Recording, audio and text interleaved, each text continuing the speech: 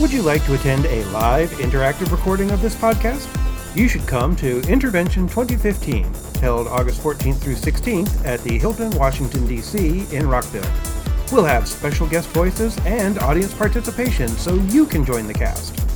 Intervention is the premier showcase of online creativity and is stuffed to the seams with experienced professionals and skilled amateurs, all there to help you strut your creative stuff. Register today at interventioncon.com. 7, 2, 3, 1, 4. 7, 2, 3, 1, 4. 6, 7, 7, 5. Mana Pitch. Centuries ago, we built a city on this coast to exploit a vast underground supply event. A black, viscous raw material we refined into powerful mana gems. Soon after, the city became a magnet for unlikely events known as glitches, and improbable people called glitchers. Eventually, most citizens came to call Mana Pitch City by a new name. We present Mana Glitch, City of Accidental Wonders. Do try to keep your aura clear, citizen. Glenn 755 here. Z frequency 2308 once again finds itself carrying the waveforms and bit streams of Mana Glitch City Underground for your listening pleasure. Broadcasting by Net, Info Tower, and Data Scry every open period, we're here to help you stay grounded in the City of Accidental Wonders. It's a busy week here at the Underground as we get everything packed for the big trip to Terra Epsilon. I say we, but it's mainly me. See, I couldn't arrange a simple hop through a rune portal like the top dogs, so I get to take a transbeam. I don't mind that, even if there's only room for a couple bags in the underfoot bin. But Slippery Adam turned down his ticket. He doesn't like the transbeams. I hear he once tried to ride one without wearing the electrosleep headset. That would explain a lot about him, really. I mean, I agree it gets a little claustrophobic inside the protective capsule. An hour or two is a long time to be nothing but a multidimensional mass echo after all. But most folks prefer to have a little shielding between themselves and any pockets of matrix distortion turbulence. And staying awake the whole time would make for a boring trip. You can't see out of the capsule very well, and there's no in-flight movie. Anyway, I'm proud to say I have absolutely genuine press credentials for this jaunt, and no, you don't need to know how I got them. According to my pass, Glenn Septimore of the Mana Pitch Weekly Aethergraph will spend the weekend reporting on the diplomatic progress of the trip. I'll be writing some text reports for them. After news distributors back here correct for my legendary spelling choices, I could end up on half the feeds in Mana Glitch. But the Underground will also be doing a live broadcast direct from the main event, and anything could happen. With these papers and a little luck, maybe I'll even get to interview Princess Swiftstorm or High Minister Schaefer. I mean, I know which one of those interviews I'd consider good luck. But whether it's the High Minister, one of our valued economic representatives, or a palace tourism flunky, I'll stick my microphone at them. The public has a right to know, and that gives me a right to be nosy.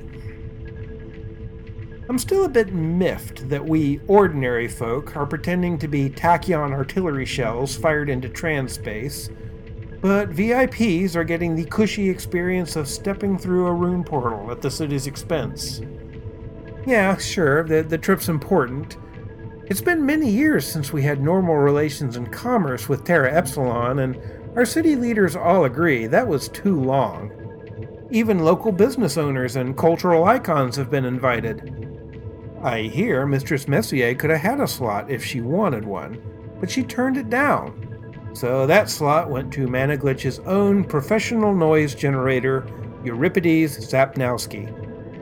I only pray that he won't have the chance to perform a concert there, or it'll be another decade before Terra Epsilon's willing to talk to us again. Hey, speaking of cultural icons, Captain Wacky is a free being once again. I don't know if Liz 391's little campaign had anything to do with it, but apparently all the charges have been dropped. My sources tell me that the allegedly smuggled weapons were real, but Weki knew nothing about them, and they may not even have come from her ship. Either way, the captain got off without even a slap on the wrist, and is back enjoying the clubs and scenery of our fair city. We here at the Underground would like to congratulate her. Captain, if I see you before I leave, first round of tentacle gloss is on me. The Manapitch Aurametric League, represented by Avrela Singer, continues to study this strange pyramid brought into the city by Frederick Therms.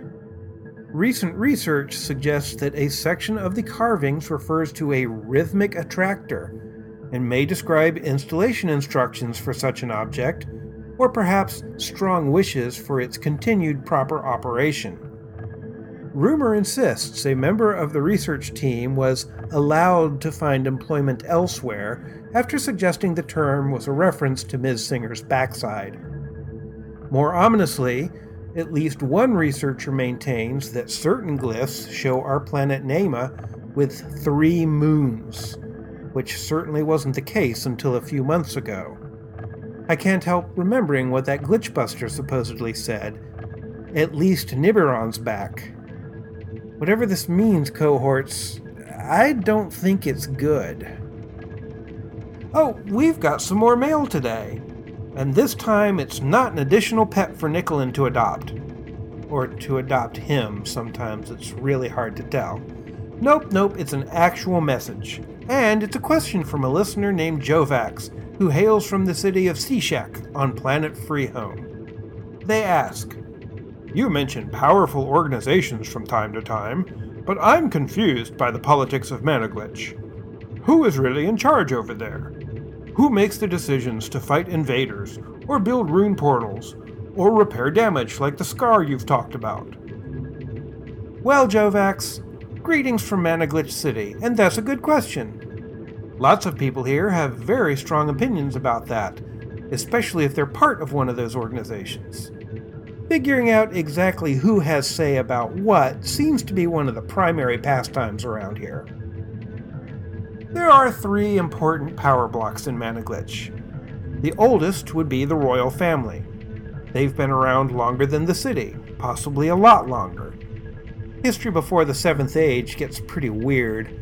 Historians and aurametrics argue constantly whether conflicting documents are due to glitches in the fabric of time itself, or just the result of hack writers who didn't want to do research. Anyway, the Royals' function is to suggest policies the city should follow and represent our people as a culture. Our current ruler, Princess Swiftstorm, is pretty popular. I'm biased, of course, and her opinions carry a lot of influence around here. The newest bunch is the City Council, chosen by the citizens of Managlitch using a complicated electoral process you and I don't care about just now. See, back when one of the royals wasn't doing a very good job as a leader, a bunch of his ministers formed an unofficial government that worked surprisingly well. Before anyone really noticed, the Shadow Council evolved into a trusted, legal, official body elected by the citizens. Theoretically, they make all the actual decisions and implement them via organizations such as the Ministry of Order. Luckily for us, they're so bogged down by documentation and protocol that they can't get the city into too much trouble with their flailing around. And finally, in a metropolis literally built on magic, like really a big tarry underground pile of it, I suppose it was inevitable that the Cybercasters Guild would become powerful. Those technomages are responsible for the majority of the spells and devices that protect the city and keep it running efficiently. Their fingerprints are on everything from rune portals and ethership engines to the 3D display built into your Scryphone. Now, officially, they have no political power. Realistically, any citizen much past kindergarten knows better. They're influential, they know it, and Prime Cybercasters get invited to any party they want.